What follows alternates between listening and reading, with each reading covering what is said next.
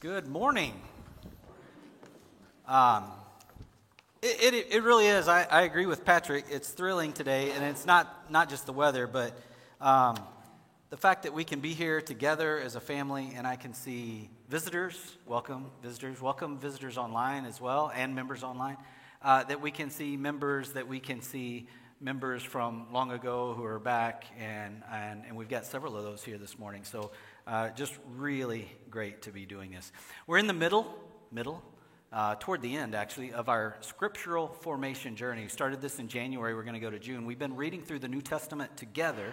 We're in the Gospel of John. If you've been able to keep up and read a couple chapters a day with us, then you're almost finished with the Gospel of John. You'll read chapter 21, the last chapter, tomorrow. If you've not been able to keep up, maybe you're somewhere in between, or maybe you've gotten lost along the way and you haven't started the Gospel of John yet. That's okay too. But I am going to try and talk about the Gospel of John in one sermon today.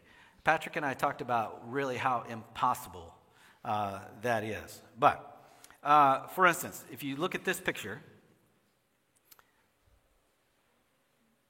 yeah, that one, this picture, would you buy this house? And, you're thinking, well, I don't know, and it's just one picture of one room. By the way, this is my house, and it is for sale. So, quick plug, if you are online or here, if you're interested, come talk to me about it later. It went on the market Friday, and we're managing appointments and showings and trying to keep it clean. It's cleaner than it's been since we've moved in, or since before we moved in. The reason we're buying is my mom is going to move up from Texas and move in with us, and we're looking for a house that has bedrooms all on one level. So we actually like this house and wouldn't move, but we're going to. And Mom, if you're happen to watch this, we're not sacrificing to do that. We want you here with us, all right? For the umpteenth time, it seems like I have to tell her that every time I talk to her on the phone. She's like, "Are you sure?" No, we would love for you to move in with us. So, but trying to do the Gospel of John in one sermon, one short lesson, is like trying to buy a house with just looking at one picture. You really can't do it. You can't get to all of it. You can't see all of it, and you need to. And there's things you can imagine. There's big pictures, but it's going to be a difficult task. We'll try to do it. One well-known saying that I think fits the Gospel of John is that it is safe enough for a child to paddle in, but it is deep enough for an elephant to swim in. And so you can take the first chapter of John. In the beginning was the Word, and the Word was with God, and the Word was God. How can both of those things be true at the same time? And yet, that's what John says. He says that because of the word in the Greek that's translated in English for it is from the Greek word logos. And Tina and I, when we were in Athens, we met this man named George Karlaftis. This is George Karlaftis. See, I'm kind of an NFL geek, and I watched the draft. I didn't get to watch much of it this year. But he went in the first round. This George Karlaftis, he's from Athens, Greece. He moved here in junior high. He went to Purdue, and Kansas City Chiefs traded up to number 30 in the first round and drafted this George Karlaftis from Athens. But that's not the George Karlaftis from Athens that I'm going to tell you about. I'm going to tell you about this George Karlaftis from Athens. All right, this is George Karlaftis and his wife, Allison. We met them there, so the missionaries we support, the Jacksons, they're friends, and George and Allison have been working in Athens trying to help bring people out of sex trafficking trade. And they've started this ministry and started this work. Really, really good people. George is born and raised in Athens. Allison from South Carolina. And they are there working to do that. We got to visit with George, and being a Greek, it was great. He kind of gave us some little Bible study. And he started talking about the word logos. The reason I bring him up. And Tina, we were actually talking about this last night. I remembered a few things. Tina remembered a few more. And Tina recorded part of the conversation because it was just so rich coming from him who grows up Greek and knows this. But the word is really impossible to translate into English because it just has so much involved. There is word involved. There is creativity involved in the word logos. There's speech. There's reason. All of this and more kind of is brought into the Greek word logos, which the Greeks understand and have a picture of. It's harder for us to do it. But in John chapter 1, when John uses this word, creation happened when God spoke it into existence. John says that Jesus was there. Genesis says that God separated the light from darkness. And John says that Jesus separated light from darkness when he comes on this earth and begins to live it out and teach. So the reader's left with a mystery, but John speaks to that mystery plainly in chapter 1, verses 17 through 18, when he says, "For the law was given through Moses, but God's unfailing love and faithfulness came through Jesus Christ. No one has ever seen God but the unique one, who is himself God, is near to the Father's heart, and he has revealed God to us." This is the New Living Translation. You can count on it. I love it. Other translations will say similar things, but it's the same thing when it says this. The unique one, Jesus, unique. And this is pretty deep stuff, deep enough for an elephant to swim in. On the other hand, William Barclay said the Gospel according to St. John is to many people the most precious book in the Bible. It's an amazing book. And then he says it can be read and loved without any commentary at all. So there's the deep enough for an elephant to swim in, but shallow enough, safe enough for a child to paddle in. It's, many times people hand out just the Gospel of John for people to read, whether they're non-Christians, whether they're new Christians. And so that's one of the unique things. And John is very different than the other three Gospels, Matthew, Mark, and Luke.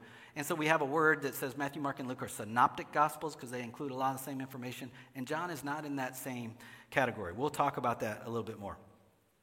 Here's a picture of Chris Hadfield. In 2013, Chris Hadfield spent 5 months aboard the International Space Station. Chris was an astronaut, engineer, singer, and fighter pilot.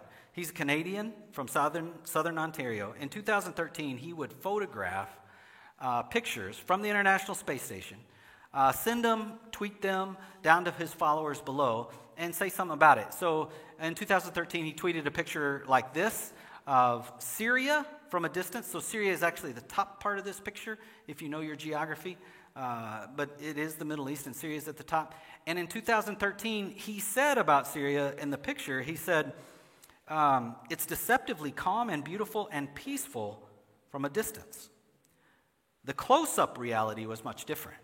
This is Syria in 2013. And many of the refugees that the Jacksons and others are working with in Athens, Greece, were because of the war that was going on in Syria during that time and went on for many years, and maybe in some ways is still going on. The close-up reality was very different. But we can look at the Gospel of John like that. From 250 miles up above the earth, the big overview of John, or we can look at it closely when we walk along beside Jesus and listen to what John wrote. The difference in those realities is whether you're talking about God, the Creator, or God in human form, as John says, it's not very different. It's the same picture. In fact, some ways it makes it more clear when we come to understand Jesus in that way. John omits many things that the other Gospels include, all right? Important things: Jesus' birth, his temptation, the Last Supper, praying in the Garden of Gethsemane, the Ascension. And John has no parables either. None. So very different. Another thing that's different about John is the only writer that tells us of the marriage feast at Cana in Galilee, where he did his first miracle. Only one that tells us about Nicodemus, the Samaritan woman in chapter 4, the raising of Lazarus in chapter 11, and Jesus washing the disciples' feet in chapter 13. And there's some other things too, but John is very different than the others when it comes to this. So my question is, what is your favorite story in John? And maybe more importantly, who is Jesus to you? Because that's what John is telling us. He's giving us his version of that. John wrote from Ephesus after the destruction of the temple, sometime between the year 85 and 100 AD. I imagine, John has gone through this. The temple was destroyed in 70 AD. Many people think that was kind of his target audience, writing to the Jews who are still trying to figure out, how do I worship God without the temple here, these kind of things, those that are getting to know Jesus. But I don't believe that. I believe John is writing to a broader audience, and many Greeks have become Christians now. Many Gentiles have become Christians now, more so than Jews at this point. It's spread across the world. We talked about that when we're talking about some of these other letters to the other cities that was written about. And the Greeks, the Gentiles, they're not as interested in the genealogies like you see in Matthew and you see in Luke. They're interested in different things. And I think John ratifies that, especially in John chapter 2, verse 13 through 22. He says this. No? Sorry. Not John chapter 2. John chapter 1, verse 12. Sorry. Thank you. But to all who believed him. So it's not written to the Jews, it's not written to the Greeks, it's written to all who believed him and accepted him. He gave the right to become children of God. So I believe that when John writes using this term logos, talking about Jesus being the Word, he's writing to everyone. He's writing to Jews, he's writing to Greeks, he's writing to everyone who's accepted Jesus, and he makes that clear. Now, as far as the temple, John 2, the reference I was speaking at the wrong time, Jesus clears the temple in John chapter 2, and then he talks about himself being the temple and raising that temple up in 3 days. So I think John is writing to both, the Jews and the Greeks. Barclay also said, John did not see the events of Jesus' life simply as events in time. In other words, John did not write just a historical gospel, but he wrote a spiritual gospel. And one of the things that I'll talk about later is that I think John had a lot of time that he lived in his life, and he had a lot of reflection, and I'll come back to that later, but that's why he's writing in the way he does. All right, so what about Jesus in John's Gospels? We sang a lot of songs in worship about Jesus, and Matt said, hey, I'm going to sing a lot about songs about Jesus if you think of any. Well, I didn't. The gospel is about Jesus. John's gospel is especially about Jesus, and I'm glad we did that today. But John talks about the humanity of Jesus, talks about Jesus being angry, talks about him being physically tired, hungry, sympathetic, talks about Jesus weeping and Jesus being thirsty.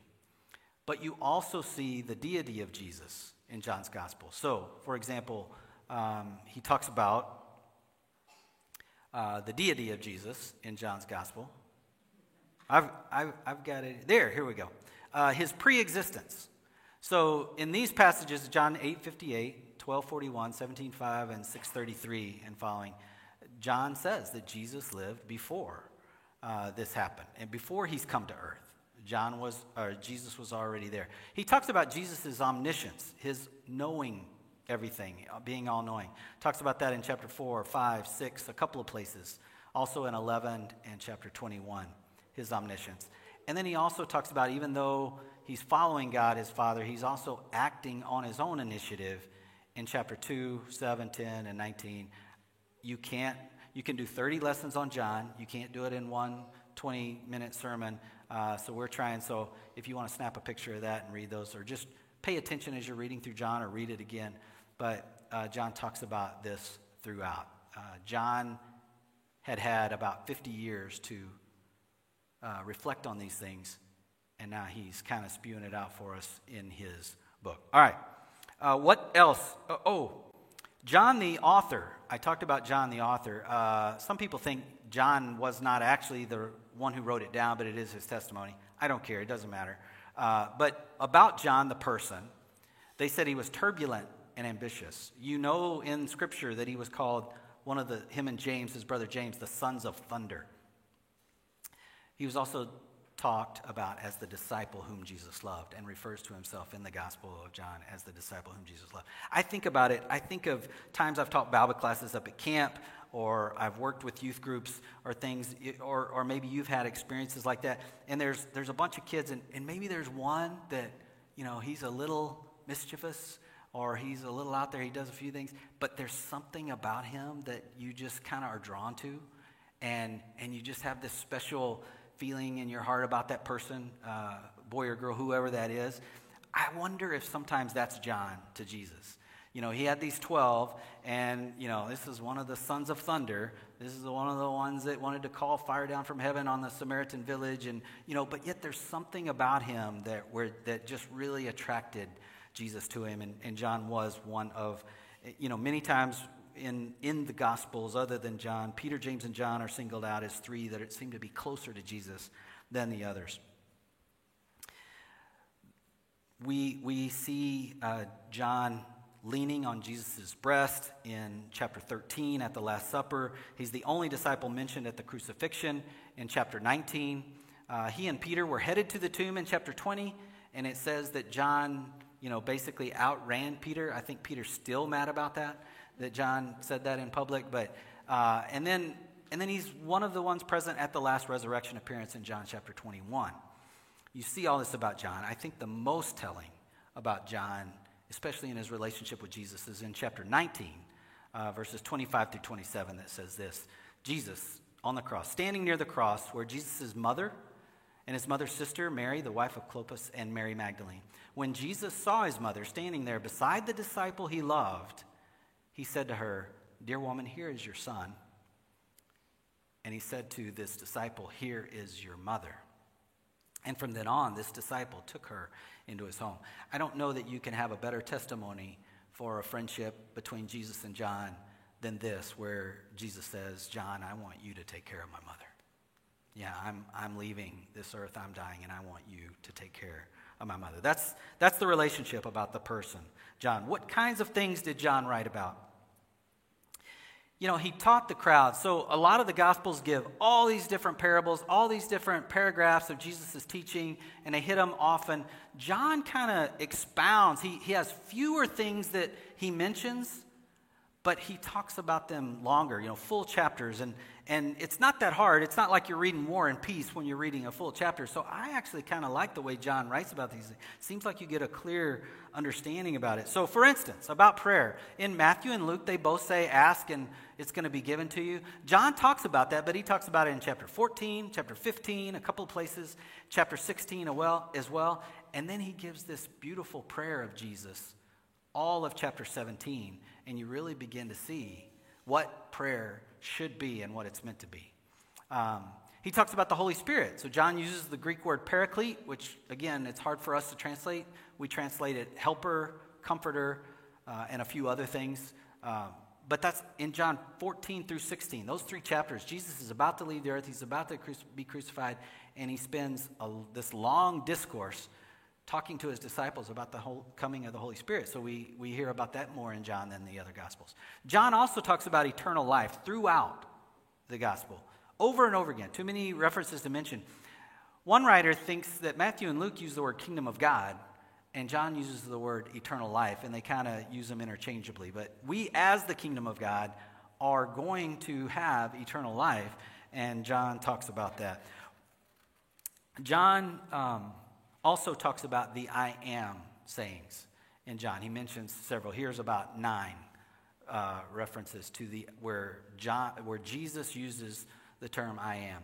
And he's not just using the term as "I am going to do this" or "I'm doing this." He uses it in a way where it is clearly, that's just our phone. Our great administrative assistant's going to try to answer it. Somebody, don't they know we're in worship? It's 11:30. I need to turn the ringer down on that is what I need to do. The "I am" statements. If you had any doubt of what Jesus was saying, all you need to do is to look at what the hearers thought he was saying. And so in John 10:30 through 33, Jesus says, "The Father and I are one."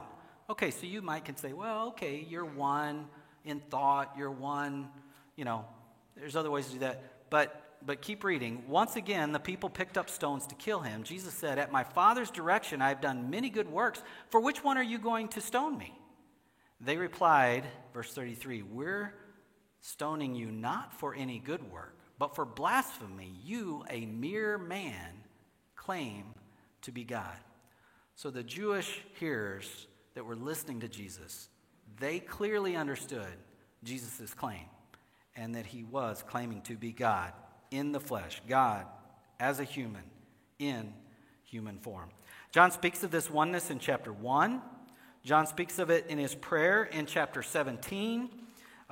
Unity is another emphasis in John, and I absolutely love it. Jesus' prayer in 17, it's all about praying that his followers, his disciples will be united. And I think that's so important. Jesus thought it was so important. It was one of the last things on his mind as he prayed. And I think it should be that important to us as well. Another example of these longer discourses of Jesus is in John chapter 8. Now, in this one, Jesus is very direct with his listeners. He tells some of them that they are not his true followers, that they do not know God, and that their father is the devil. If you wanted to get people to follow you, would you say, you're not my true followers, you don't know God, and your father is the devil? I don't know that gained a lot of those people to following Jesus. But Jesus was very direct with them because he knew. John chapter 8, verse 31 and 32 says this. To the Jews who had believed in him, Jesus said, if you hold to my teachings, you are really my disciples. Then you will know the truth, and the truth will set you free. Real disciples, true disciples, some versions say. Are we true disciples of Jesus? Or are we some of those that he was talking to in John chapter 8, saying, you're not my true disciples? A.W. Tozer preached a sermon, and he titled it, True Disciples of Christ. And in there, he used one term that he called half disciples. And he said, these are the Christians who follow Jesus in, half the ways of their life, or most of the ways of their life. And then in many ways of their life, they willfully disobey Jesus. I think sometimes we get confused that that's good enough. A.W. Tozer says, I don't know what to do with them, but I don't want to be them. And I don't think he's not saying that vengefully. He is saying what I believe he's saying, and what I think is that when we follow Christ halfway, we're the ones that lose out. It's not that it's good enough. It's not that I'm doing. If we don't follow him 100%, then it's to our detriment. We lose out on the benefits. The closer we follow Jesus, the more we get to know him, the more blessed we are. We're not disciples just because of our words. We're not Christians simply because of our actions. In fact, we can have the right words and not be true disciples. We can have the right actions and not be true disciples. We are followers of Jesus because his sacrifice has transformed us, heart and soul, and that transforms our words and our actions. Wrapping up, if John, or almost wrapping up, if John is writing this, like most people think, late in his life, around 90 A.D., so again, between 85 and 100, he's about 90 years old. He's known Jesus for almost 70 years. And he's reflecting on all of that experience. And he's then writing down the things that are most important to him and what he believed to be most important to Jesus. And I think that's what we get when we read the gospel. And so some of these elements of spirituality and understanding come with age and time for reflection. Some of these elements of spirituality and understanding come with age and time for reflection. So it's through the growth of the Holy Spirit that lives within us. And so when we're on that journey, when we're on that transformational journey, that scriptural journey, then we have time for reflection. We have time for growth, and then we need to reflect on what Jesus means to us the way John did. All right, 3 applications, and then we're done. Application number 1, here's a good question that I really think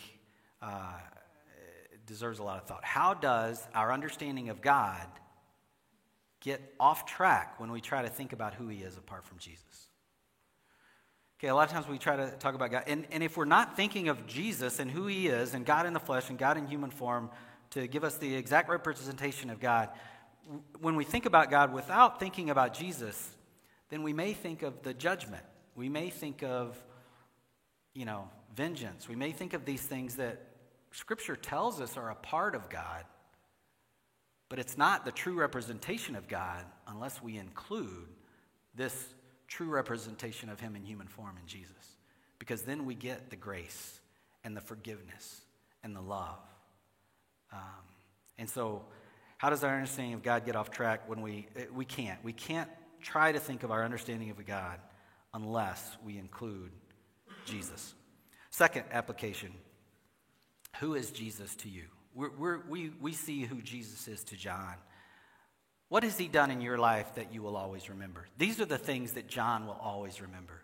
He's old, and yet these are the things that he's treasured. These are things that happened 50, 60 years ago, and he treasures them and he writes them down. What are the things in your life when you're old, like me, like John, you're still going to remember the things he did? Was it when you were saved, your salvation, whether it was that moment or that time, or is it, as Debbie Yonka, and he did something great in your life and your cancer is gone? Or was he walking with you in a really difficult time in your life?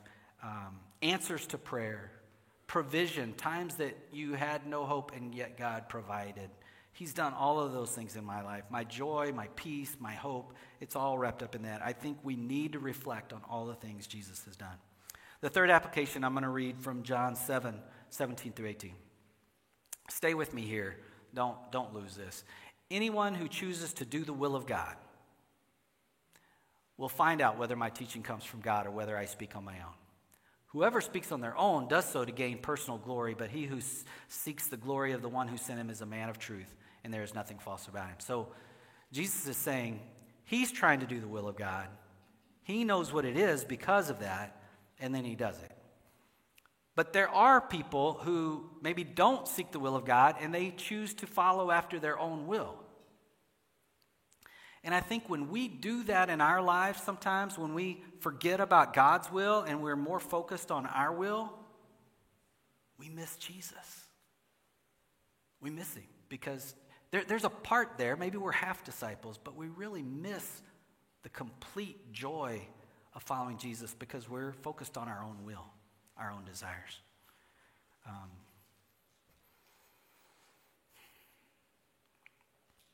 John chapter 8, verse 12 says this. When Jesus spoke again to the people, he said, I am the light of the world. Whoever follows me will never walk in darkness, but will have the light of life. If you are seeking after Jesus, and you are seeking to know God's will, you will find it. It will be made clear to you. Jesus is the light of the world, and you won't walk in darkness. You'll have the light of life. But if you're distracted, if you're seeking after your own will at the same time, then you could miss something. You could get off track. And I think that's a big part of what this is, and I think that's John's reflection after 70 years of knowing Jesus, what he writes down for us. Are we having another song? Praise team can come on back up. One writer, when comparing the four Gospels, Matthew, Mark, Luke, and John, one writer said, you have to let John be John. He's not going to compare to Matthew, Mark, and Luke. You have to let John be John. And I would say we have to let God be God. And so we may have some expectations of God, and that may not be how he's choosing to work in our lives. What we need to do is open our minds up to something new, to what Jesus may be trying to do, what God may be trying to do in our life, and then follow him in that way.